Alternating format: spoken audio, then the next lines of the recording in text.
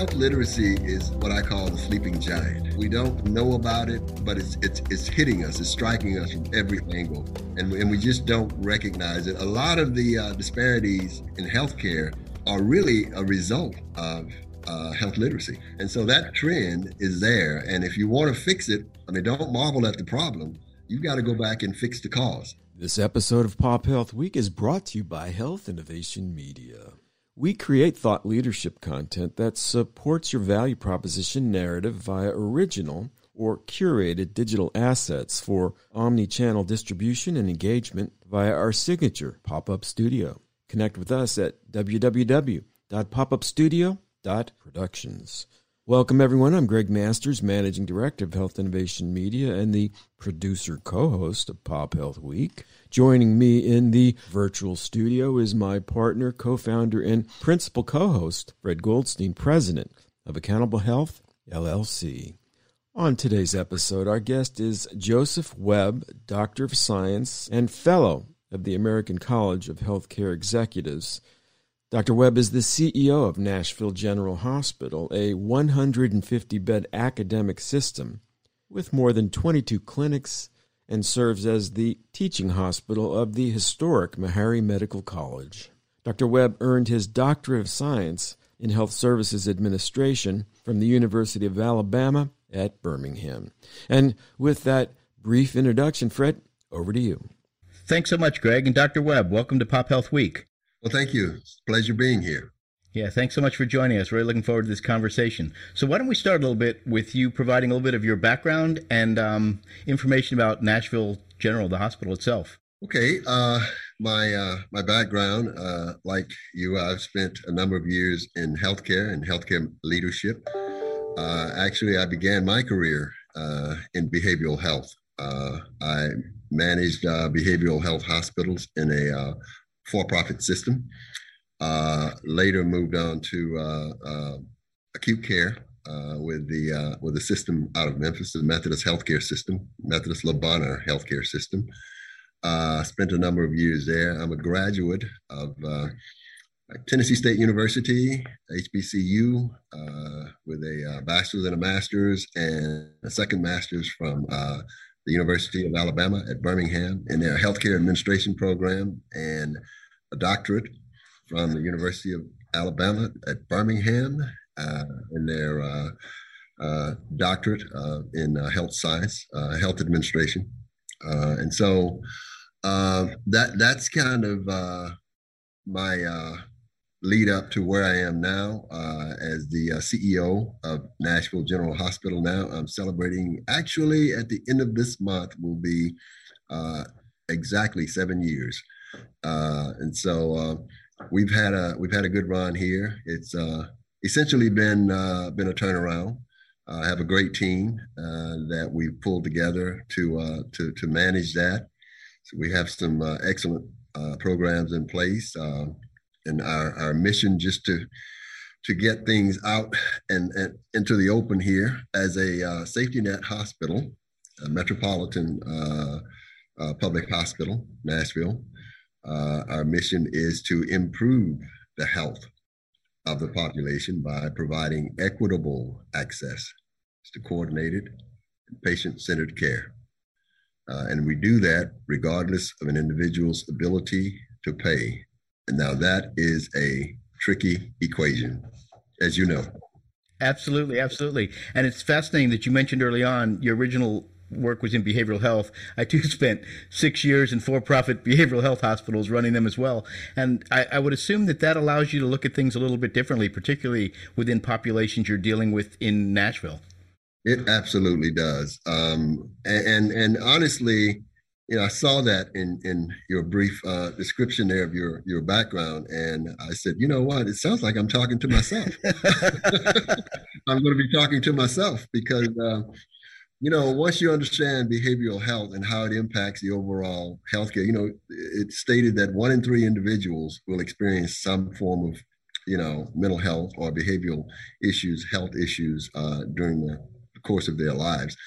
And unless we know how to address that as a part of an illness and not just as something that is shunned by society, then we're not going to be effective with caring for our overall population. So it's very critical. It's a very critical aspect. And most, as you know, most hospital CEOs are really not that familiar with behavioral health and really would rather not be so much a part of their delivery system.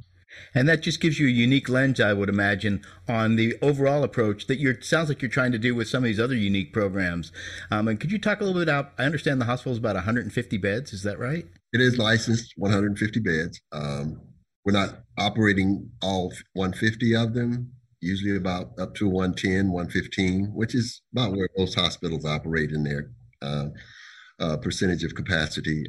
So yes, we have created a couple of programs here that just to give a quick background on why we did that. The chronic care model, which I saw some of that in your description as well. The chronic care model, which was created at the McCall Institute by Ed Wagner, you're probably familiar with that. Michael Parchment is now the director over that. Ed Wagner was his predecessor. And so the chronic care model, which we established that, and it covers the scope and the framework of how we want to deliver healthcare. But one thing about the chronic care model is it doesn't provide you with all of the operational activities that you need. And so what we did was we integrated the patient-centered medical home model and patient-centered specialty practice model, NCQA model, into that because it has over about 140 elements, has 6 standards and about 140 elements, which as I was reviewing opportunities to address chronic care, I recognized that the patient-centered medical home model actually operationalizes the chronic care model. And it gives you very rigorous standards and structures and processes that you can put into place and actualize the chronic care model. So that's really what we do here. We integrate those two models and quickly recognize that, roughly 50 million or more people in this country struggle with food insecurity. So food insecurity is a very daunting task for most because it's stated in the numbers that 1 in 3 adults in this country will experience that and will have difficulty with and once they reach a certain age, acquiring their medication and or food or both. So oftentimes that choice has to be made. The other piece of that is food insecurity drives individuals to more than likely rely on food that is very non-nutritious. And we know food is medicine. We are what we eat. So if you're prone to chronic conditions and you're eating foods that are high in, everything, sugar, carbs, and all of the stuff that you don't need to be putting in your body that's causing a lot of inflammation within your system, then you're just going to exacerbate what is inevitable to be chronic conditions, right? Whether it's congestive heart failure, diabetes, or hypertension.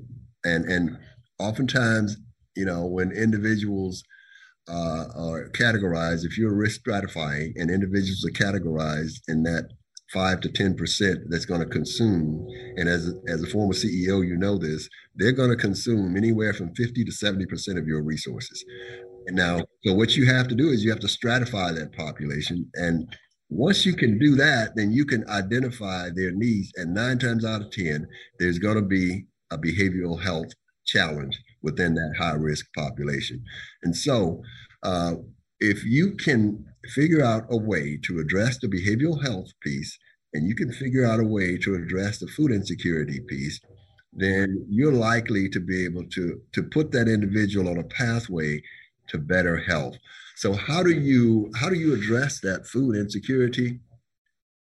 What we did, and this was a creation here at the hospital. I spent about 14 of my years in the Memphis market on the board of a food bank, the Mid-South Food Bank. It was tri-state, Tennessee, Arkansas, and Mississippi, and we delivered, distributed about 20 million pounds of food per year. But one thing that I never could get a really good grasp on with delivering at that kind of capacity was making that food nutritious, because you had to rely on all different sources. So fast forward, coming into this environment, I knew we needed to address an issue with food insecurity, because the population that we serve, being basically that disproportionately indigent population, I knew that we would have some food insecurity matters going on, and that would exacerbate the care, and it would drive up the cost, and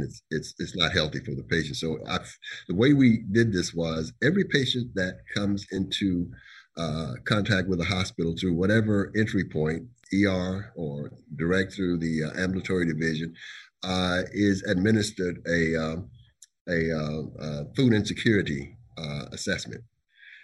Now, if what we call it, if they test positive for that, then what we do is we have that provider will write a prescription that will go into the electronic health system for that individual to receive food from the food pharmacy. Well, there are registered dietitians that are in our food pharmacy, and a food pharmacy is set up kind of like a grocery store. It has aisles. There are aisles of food that are low sodium. There are aisles of food that are low in sugary and carbs. And then we have a cancer care program here. So there are foods also that are high caloric for our cancer patients. And then there's the coolers with the fresh fruits and vegetables. So the dietitian will walk the individual through to select the foods that matches up with their prescription. They get a tote bag, and they oftentimes will have a family member with them. And so they're also instructed on how to prepare certain foods. And if they ask, then that dietitian will also give them some recipes that are available for preparing foods that they need. So that's how the food pharmacy works. They're initially given 12 weeks of food. And then if you're familiar with the chronic care model, the first item to the left of the chronic care model is community resources. Our managed care portion of our ambulatory division, our LCSW, works with the patient population to make sure that they are searching to find community resources that can support them and to help them move them along socioeconomically. So we try to get them transition off of the food pharmacy if it's possible, but we don't just kick them off. So that's how that works. And you'll give them a source or a resource that they can then go to continue to get the food from a food bank or another group like that. And now they're still a part of we don't remove them from our care management portion of our ambulatory services here. So once they're under that umbrella, unless they select out, they remain a part of our population of patients. And so is your care management team, that LCSW you talked about, continuing to follow up with them at various periods of time, depending on severity level or things like that? Oh, yes. They have regular follow-up visits that are tracked and monitored. And the care management team is a part of the overall ambulatory division. So we have a number of specialty clinics, and we have primary care clinics. And so there are intra, I should say, referrals going on all the time. And I know that, some of these things are a little bit hard to measure impact of, but have you been able to see any sort of impact yet in terms of measurements of individuals who are going through that program, perhaps seeing differences in weight or clinical status? Or is it still pretty early for that? No, it's a great question. And we have seen some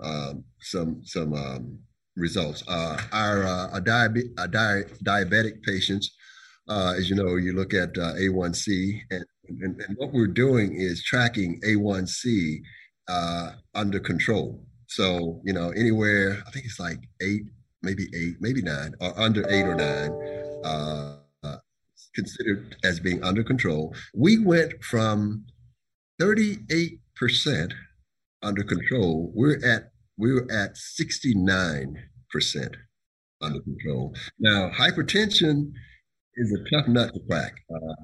and you're measuring blood pressure. So for that one, it's a little, it's less of growth, but it's still the incline is still going. So it's just more difficult to manage, but we're seeing improvement there as well. Now, let me just share this with you. Our patients in the cancer care program, when we had our accreditation, triennial accreditation, that association, the group that does the accreditations for cancer programs, what they noticed was an improvement in the individual patients' in our survivorship.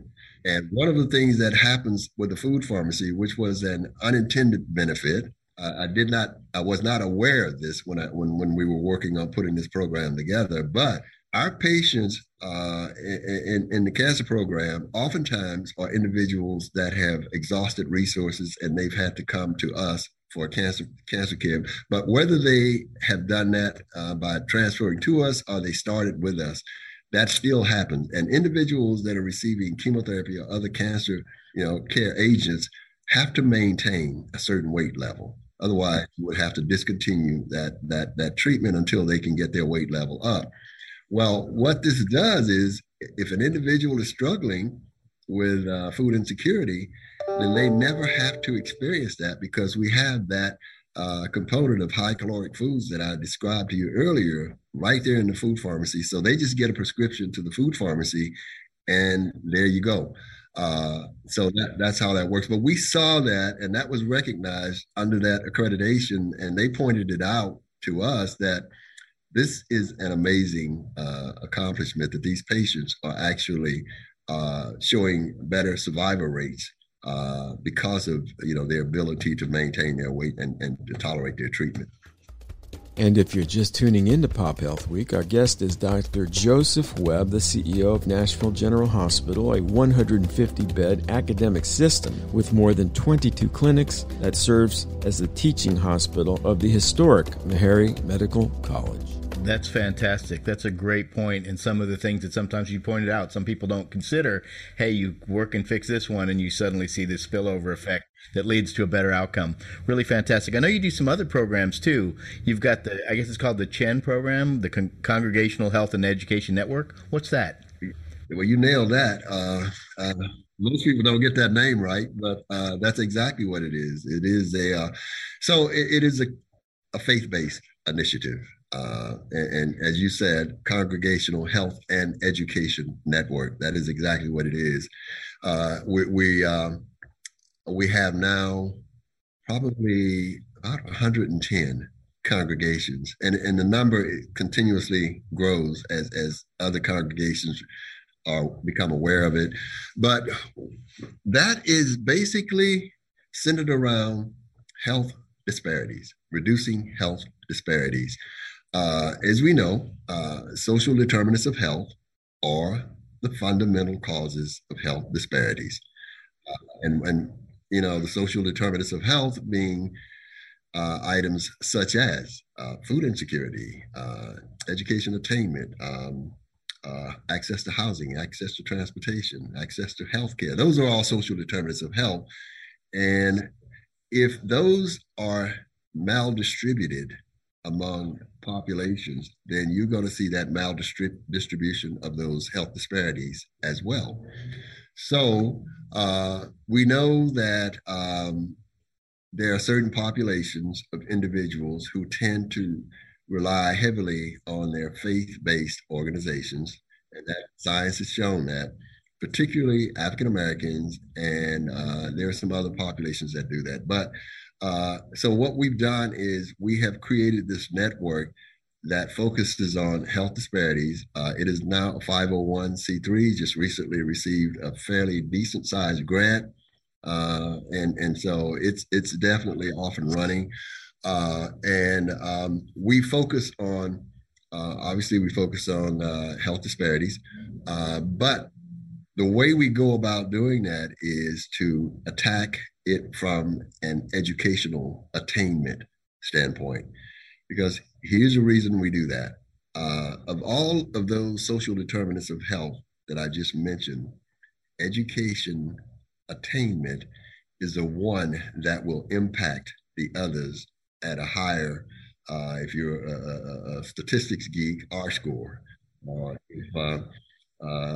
you could say has a greater correlation than the others. And so, if you improve your transportation, that doesn't change necessarily the other social determinants of health. But if you improve on your education attainment, then the likelihood of your being able to be at a different socioeconomic status becomes very high. And so longitudinally, what we're doing is working with individuals through particularly our health sciences program here at the hospital and local colleges and universities to, and we haven't reached as much, we haven't gotten as much traction across all of them as we would like, but the system is in place and we're moving in that direction. So education attainment, and then there's health literacy, and then there's access, obviously access to healthcare and supporting the faith-based congregation. Those are the four pillars that fall under the Congregational Health and Education Network. We call it SHIN. But the premise is this: you cannot achieve health equity until you achieve a more equitable distribution of the social determinants of health. Yep, absolutely. And a question on that, because most people focus on health literacy, but it sounds like you're actually pushing for a more broader education program to get people through various levels of education. Is that part of this? Well, interesting. That's a good question. Education attainment, based on that correlation, that strong correlation, and all science and research and all that will show that correlation. We're evidence-based. We're an evidence-based healthcare delivery system. And evidence-based has always been in the medication aspect, but evidence-based has not always been in the management side of healthcare delivery, okay?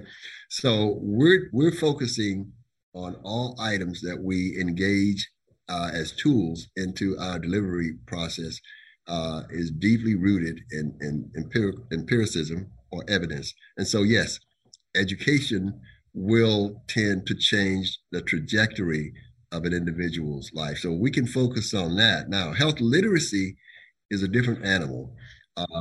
Health literacy is, I don't know if you're aware of, there's a tool health literacy that was also created by the McCall Institute that created the chronic care model, and it works collaboratively with the chronic care model. So we have integrated that into the 6 standards of the chronic care model, and each standard has an element of health literacy that it addresses. So our goal is to weave that into the chronic care model. So it's not something we're trying to take on independently of our overarching framework for healthcare delivery. Absolutely. I just thought it was fascinating when you talked about education, because what I was getting at it in a sense is, are your programs helping people stay in school or continue their education and focus on that through the CHEN network? We're just starting to get traction in that area. What we're doing is there's a workforce development component. We have one of the local healthcare systems who has created job opportunities for individuals in some of the health sciences studies that we provide here. We're looking to expand the program and continue to grow it, but our RAD Tech program, our nursing assistant program, and our EEG program, tech program, EKG tech program. And so those are starting points of where individuals, it's amazing because a RAD Tech is a 2-year endeavor, and a smart kid coming out of high school that hadn't decided whether or not they want to go to college for 4 years or not yet can go into that program, and in 2 years they can earn $60,000 to $70,000 depending on the area of the country they're in, and that's a pretty good living for a 2-year education. And so that's what we're pushing and promoting. We have a very small group, and it's not very diverse right now. And so we're looking to bring on more diversity because, the cost of the program could keep some people away. That goes back to that social determinant of health.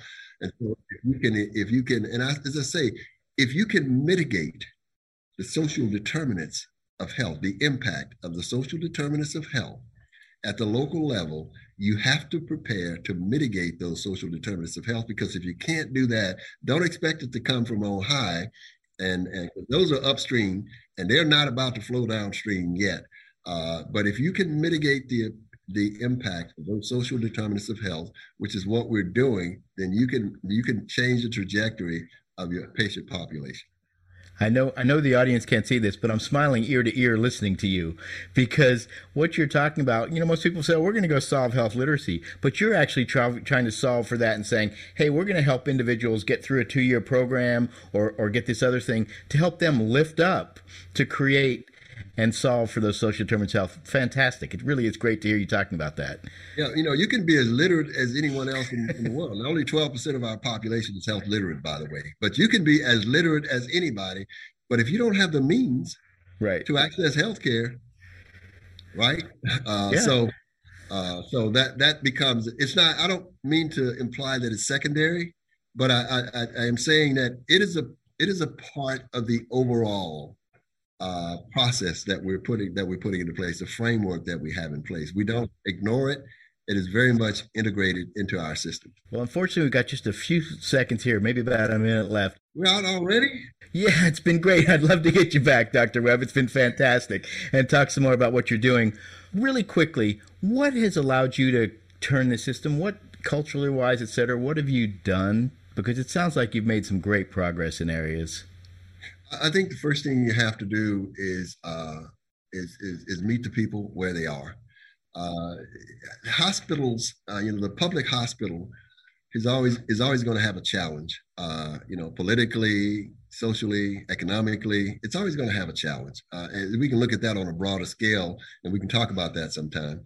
But it's no different when you're dealing with the local, public hospital. And so you're dealing with the issue of funding.